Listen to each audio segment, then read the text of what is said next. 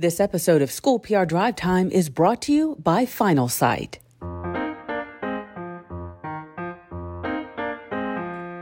Welcome to another episode of School PR Drive Time, a podcast produced by NCSPRA. I'm Stacia Harris, a member of the NCSPRA media team, and I'm the Director of Communications for Buncombe County Schools. Today, I'm joined by my co-host and co-producer, Kevin Smith. And I am Kevin Smith, happy to be a fellow member with you of the NCSPRA media team, and I'm the Chief Public Information Officer for Orange County Schools.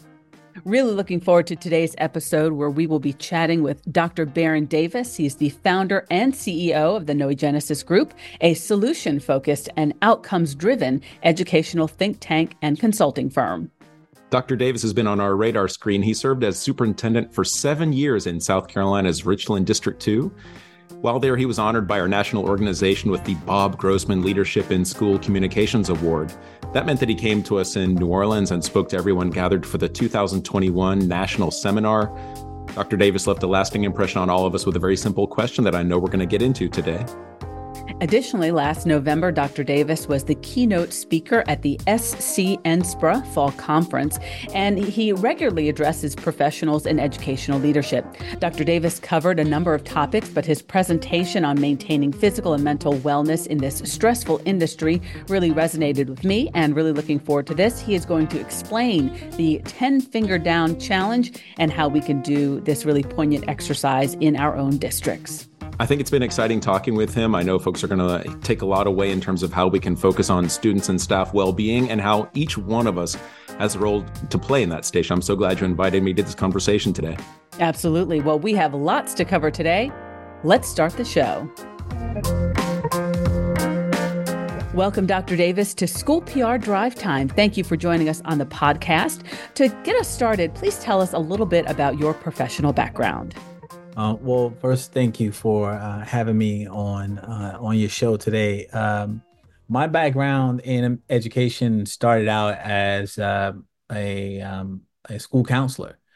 I was initially hired at Spring Valley High School to serve as a school counselor, and then quickly transitioned actually before my first day of reporting as an assistant administrator responsible for working with students and reducing the retention rate. That led to then becoming an assistant principal, and then principal in Orangeburg Consolidated School District 4, which then led to an opportunity to be principal at Richland 1 at Alcorn Middle School, and then back to Spring Valley as principal, and then assistant superintendent, and then superintendent in Richland School District 2. So I started out my PhD is in counseling education, so the focus was on counseling, and my undergrad degree is in sociology. That's a great segue into my first question. So let's just kind of start broad. What is your approach to maintaining health and wellness, and why is it important? Well, I really kind of have come to this point in my career because I didn't always do that.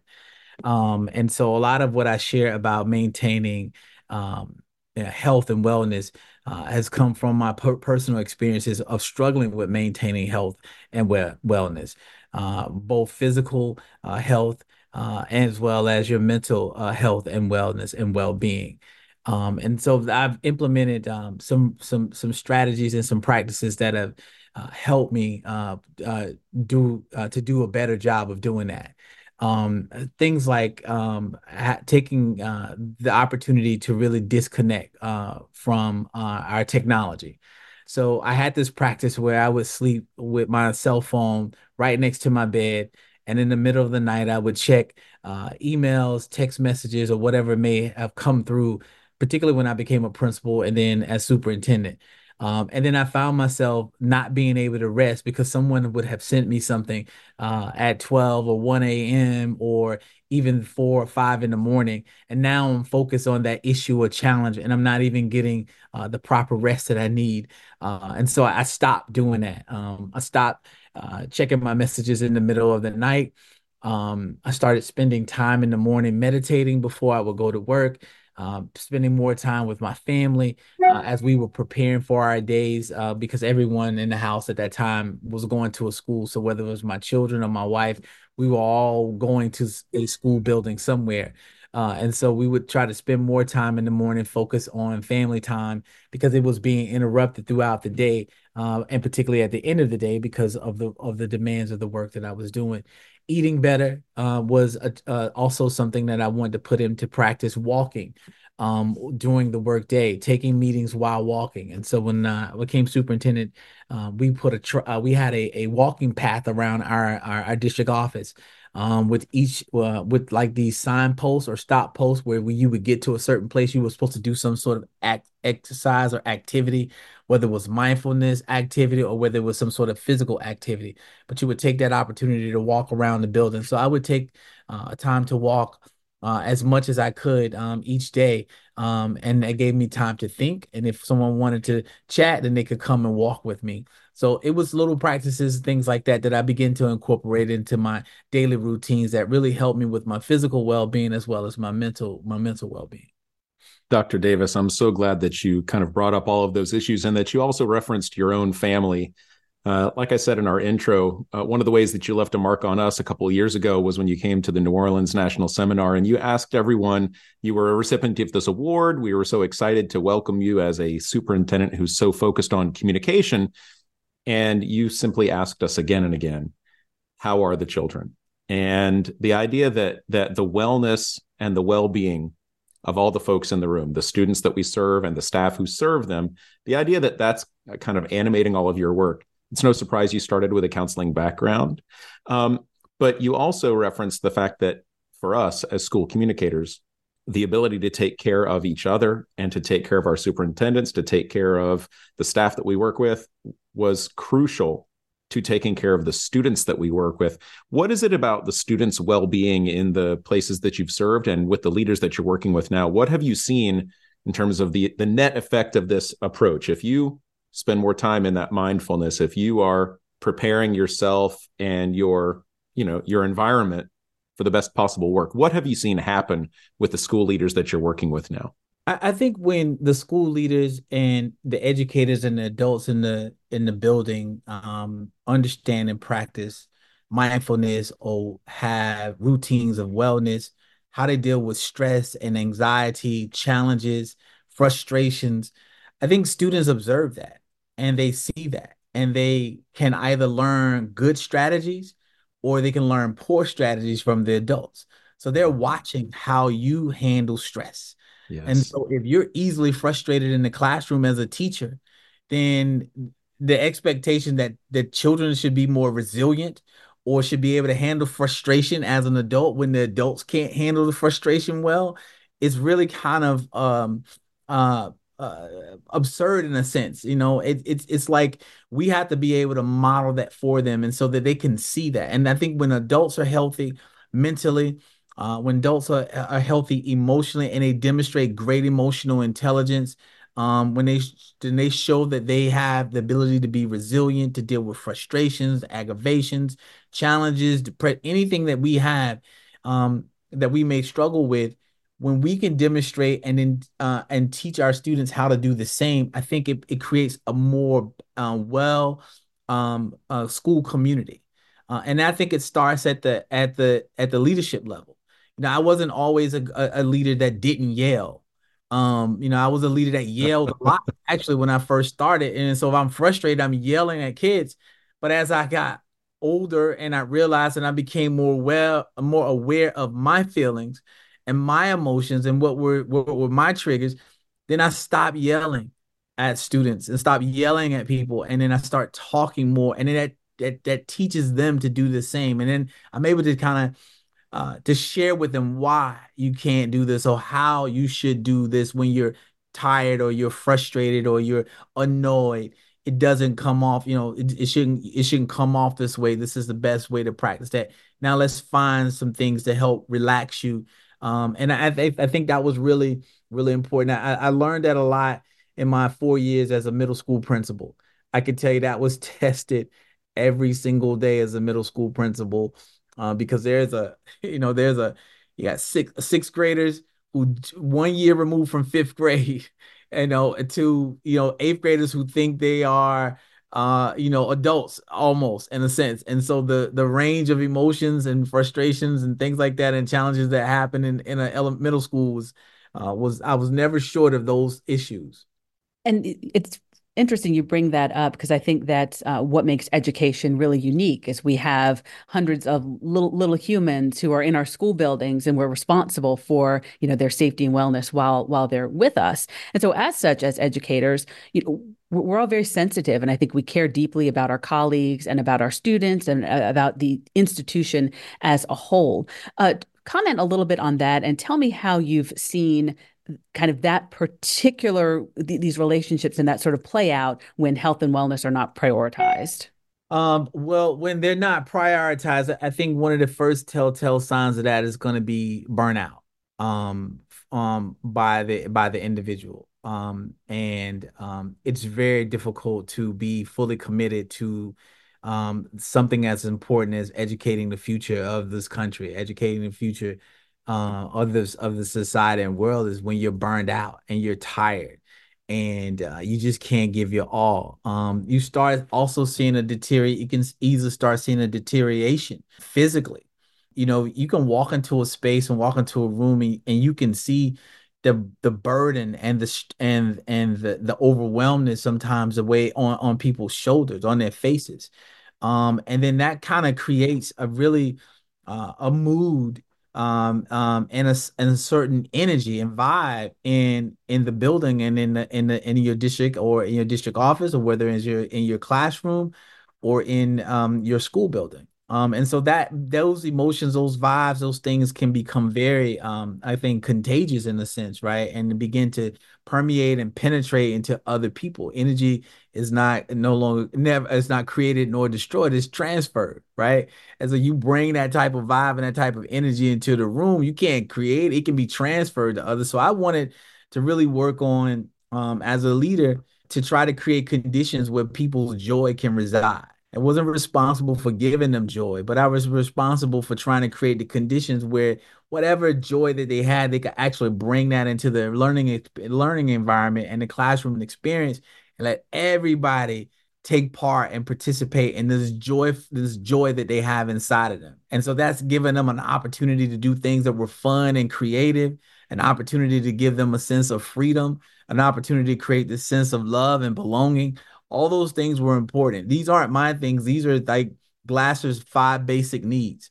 And so I would always try to operate from that premise. How am I helping students? How am I helping teachers? How am I helping those who are under my leadership meet their five basic needs throughout the course of the day? The need for love and belonging, the need for fun, the need for freedom, the need for power, so that they could find something that was joyful throughout the day, that resonated with them on a personal level, which gave them a sense of balance and healthiness. I love hearing your leadership perspective, Dr. Davis, about putting the agency of our students and staff right at the center. And that I heard you saying that you saw your job as the leader to create conditions and provide spaces where all these good things could happen. So let's make it really practical. You had these great experiences as a middle school principal, and if you could survive that, you can survive just about anything. What are some of the things that you did, or what's your one go-to when you see that joy, belonging, fun, when you see that those are at risk, right? When you have noticed that the energy is there and is potentially contagious going in the wrong direction, what's your first step? What is the first thing that you do when you realize that there's a gap, that there is something off track? How do you bring folks back when you're in a space where people are off track? What's the first, or maybe yourself? What's the first thing that you're going to do, that you're going to say, that helps remind yourself and everyone in that space how to get back to the space where these things are really operating? I don't, that's a great question, because I think sometimes it can be situational, right? One, that approach may not work in every scenario, or every situation, in every school or every office. And I think it really takes you having a good feel for the space in which you're in. So I spent a lot of time in the very beginning of my day and my week, particularly walking my space that I was responsible for. So if you think of it sort of like a shepherd, right? You can't, and I always talk about this. I try to practice what I call a shepherd. My leadership style is a shepherd leadership style. I try to spend my time around the flock as much as I can. So I got to move in and out. Sometimes I'm in the middle, sometimes I'm in the back, sometimes I'm out front, and I got to make sure the sides and the flanks and everything is covered, because people are always trying to come in and attack the things that the things you're trying to do and where you're trying to go. Right, wrong, or indifferent. They want to break this. Sometimes they break those things down unintentionally or intentionally. And so knowing my spaces in which I'm leading was important. So I would spend time walking the school every day, speaking to teachers, speaking to students, being in the cafeteria, being in the gym during the morning routines, being in the places where the vast majority of the student body was at one time, to get the feel and the vibe of what that day was like. And I could sense tension sometimes when people would get off the bus, and I would try to address those things head on right then and there, not watch a student being frustrated or being angry in the morning and not address it with him or her at that moment. So being very proactive with that. The same thing as a superintendent, trying to hit every floor, every space in the district office as much as I can, to go by and speak to people in their offices and their cubicles, to ask them how their day is going, what their weekend is like, to be a very approachable and hands-on leader. And people feel comfortable being able to come directly to you or come to your office to talk to you and share things about their day, share things about their weekend, share things about their families. I would write, handwritten birthday cards and birthday notes to people, anniversaries, whatever I could do, anniversaries for their years of employment in the district. Spending time out at schools, talking to the building leaders, the principals, the families, being really, really approachable, so that I can sense when those things would be things were not so going so well. So one quick example was in the middle school. My kids at the middle school level were like, after lunch, they would go back to class, and it was very rambunctious and in the building. And so I reinstituted recess. I shaved off time at lunch and it's not a novel idea, right? We probably all had recess, but something happened when accountability became like the end all be all of how you measure the greatness of a school. Middle school recess went away, and people are just kind of reintroducing recess back to middle school. But you got a 13-year-old student, 11, 12, and 13-year-old student, never going outside and enjoying the day and getting that energy out. And you want them to be from one place to the next and next and next and never have any fun at all during the day. So I implemented something that was fun back in the school, which instantly, I think almost immediately, curved a lot of distractions and interruptions during the school day. I like the practical side of that. And if I had to be in the building all day and couldn't move around and have some of that fun and joy, I'm not sure I would have made it either, Dr. Davis. It's an amazing thing, I think. And I'm still shocked today when I see middle schools that don't have recess for their students. I'm still shocked. I mean, 12 years old, and you want me to sit in a classroom for 7.5 hours at 12 years old? And it's almost as a wonder why students are on social media so much and things like that. I need an outlet, as opposed to, I can't, even adults can't do that. I can't sit in my office for 12 hours. 7 hours. I got to get up and walk around and go somewhere and do something throughout the course of the day. But, we magically expect adolescents to be able to do that some sort of way. Excellent. Well said. Well, our conversation is just getting started. After the break, we'll talk more about how leaders and organizations overall can support staff health and wellness, and we'll review a very poignant exercise that Dr. Davis did with us at the SC NSPRA conference. All that and more is still to come. Stay with us, everyone. You're listening to School PR Drive Time. Finalsite, now home to Blackboard K-12, is the preferred website and digital communications provider of more than 5,000 school districts across the country. We make it easy for schools and districts to transform community engagement, recruit staff, and strengthen their online presence while managing the complex requirements around data privacy, accessibility, hosting, and security. With scalable solutions to meet every district's unique needs, 24/7 support, in-house accessibility specialists, and tactical website deployments. Finalsite is equipped to help districts of all sizes launch and maintain websites that improve communications outcomes. Finalsite is proud to partner with North Carolina schools. Welcome back, everyone, to School PR Drive Time. Our guest today is Dr. Baron Davis. He's the founder and CEO of the Noegenesis Group. We are discussing strategies with Dr. Davis to avoid burnout and mental overwhelm in highly stressful professions. And Dr. Davis, we know that you have done this exercise in a number of different spaces, and hopefully you're going to share some of the wisdom with us so that folks can take it with them back into their daily lives. Since avoiding burnout is such a personal priority for educators and for leaders in the field, what are some of the individual strategies that you use to support this, and how can I use just my 10 fingers to get there? I think that of course there are a number of strategies and a number of things that we can do to try to avoid burnout and really to protect our mental wellness.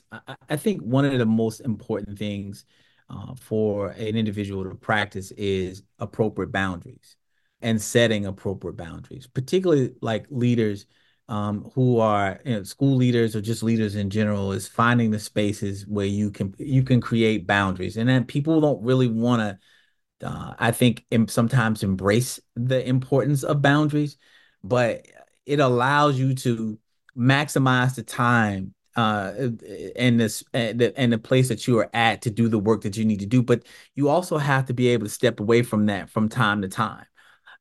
It's things like when you're on vacation, take time to be on vacation, set the boundaries. A lot of people I've seen, teachers, administrators, be on they're on FMLA and they want to work while they're on FMLA. They're on vacation and they're working while they're on vacation.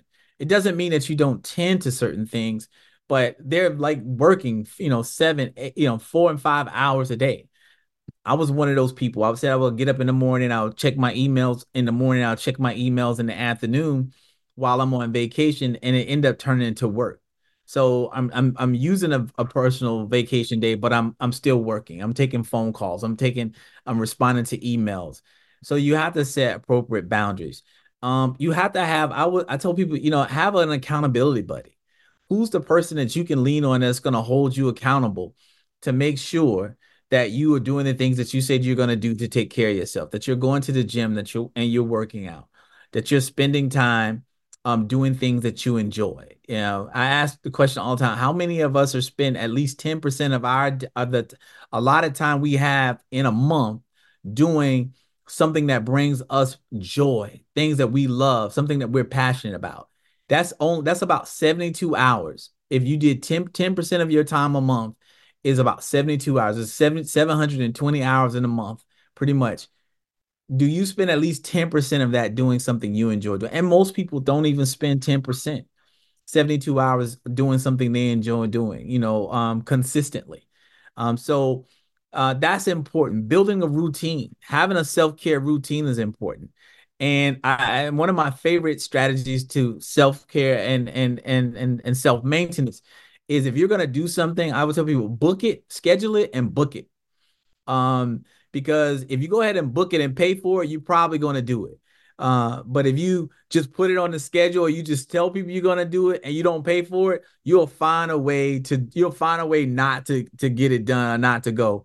And don't skip health visits, doctor's appointments, eye exams, the dentist, your psychiatrist appointments. If you've seen your therapist appointment, I was seeing a therapist for a while, and I tried my best not to skip my therapist appointments because I needed that. That was a very safe space for me to be very vulnerable in my fears and my anxieties and my issues that sometimes as a leader, you may not have anyone that you can share those things with, right? And in the pressures and the stresses that you have. Particularly like doing COVID, coming out of COVID, I started seeing a therapist that really helped me through some things to maybe see things a little bit differently. And I have a counseling background, but I still needed someone that I could talk to, and share my concerns and my thoughts and my fears with as well. So those are some strategies that I think are really important. Exercising regularly, and spending time with your friends. I was just say, and I put this in my 10 finger thing, with your friends only, right? And this is, and I laugh because when I always say when I jotted that, put that down, my wife saw it. It was like, what? It's like, no, you need to spend time with just your friends too. You have good friends. You want to just be, I used to hate going places and I'm with my friends and it's like, hey, Dr. Davis. So like, no, I'm just Baron. Like I just in this space, I just want to be Baron. I don't want to be anything, just a friend, a college buddy, your frat brother. I just want to be B. I don't want to be anybody else. So don't ask me anything about school or anything. I just want to hang out. And I needed those things and I needed to engage in that. So you've talked about some of the sample strategies that you use. If someone wanted to bring this, put 10 fingers up and put a finger down, if they wanted to bring that to their district and customize it a little bit, go ahead, take it from the top and tell us how you kick off this exercise and kind of the underpinning behind it. So it really came from the TikTok challenge. The put a 10 finger down challenge. And I of course I had to adopt it and modify it to be because it could be anything. So I wanted to adopt and modify it for self-care. But I would essentially ask questions of things that I did. It really started from things that I did. And I realized those things were having a detrimental a negative impact on my well-being. And so I'd ask the question, if you say, for example, wake up in the middle of the night and check your email when you're going for a function break, put a finger down. And if at the end, if you got all of your fingers down or most of your fingers down, then you aren't doing a very good job of taking care of yourself. You're not doing a really good job of taking care of yourself. Put a finger down if you reschedule doctor's appointments to attend school functions or work functions.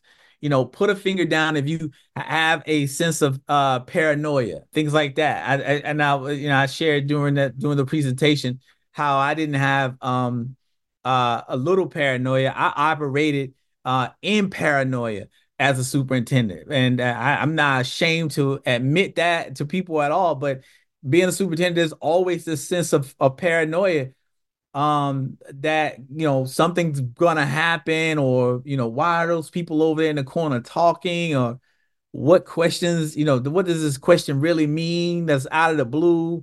I mean, it was a real sense of paranoia in that work. So once we were done, if you got, like I said, if you don't have any fingers down, then you need to immediately start putting in some of the practices of self-care almost instantly. And I can tell you, I've done that presentation so many times.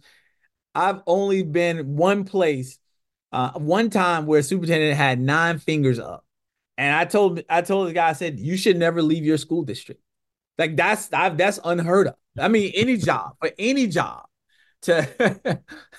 that's unheard of. So congratulations to him on living a very, very healthy lifestyle when it comes to his mental and physical well-being, because most of us aren't doing it that way.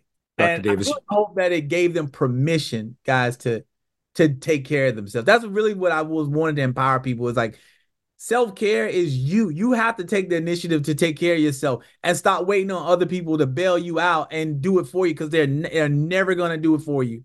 So you got to take the initiative to take care of yourself. Dr. Davis, you're giving us so much practical advice, and we really appreciate it. I know we're going to try to connect folks with some of these resources so that they can learn from this wisdom, and not just the TikTok challenge, but your own adaptation of it, to help us kind of round this communication and this conversation and bring it to again, a practical close. You've talked about the leadership mentality, your kind of shepherd's mindset of making sure that you're aware of all these relationships. But as a leader, you also have to track how your whole organization is adopting this change and is bringing that change into the spaces where they serve the students and serve other staff. What are some key metrics or indicators that you should look for as an educational leader, as a superintendent who can keep 9 fingers up?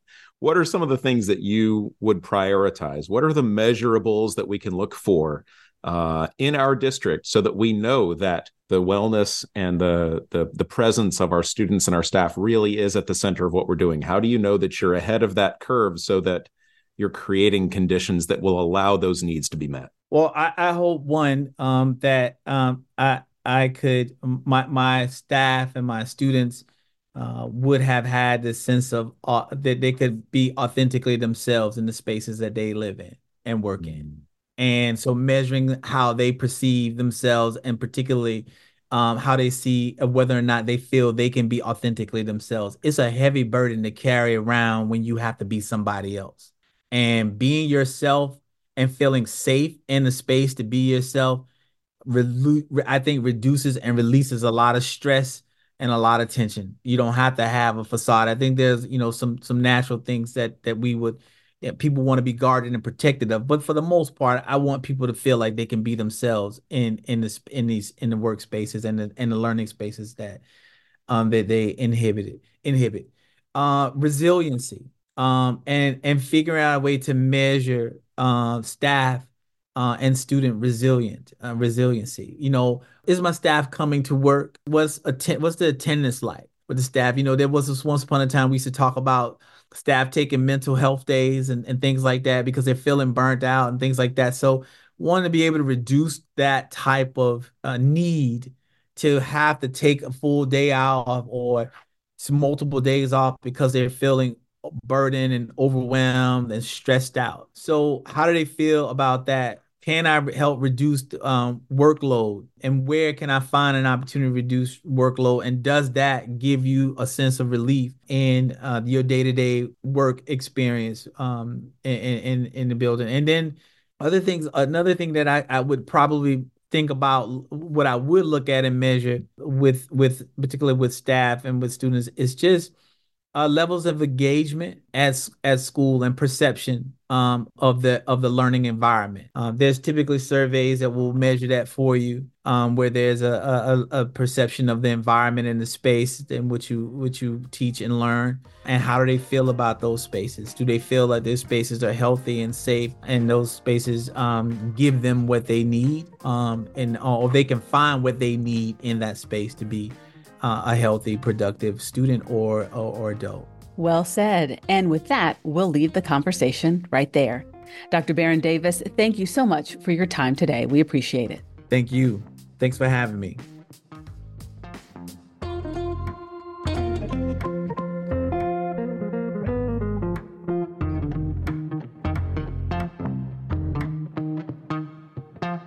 Thanks to Final Sight for their support of School PR Drive Time.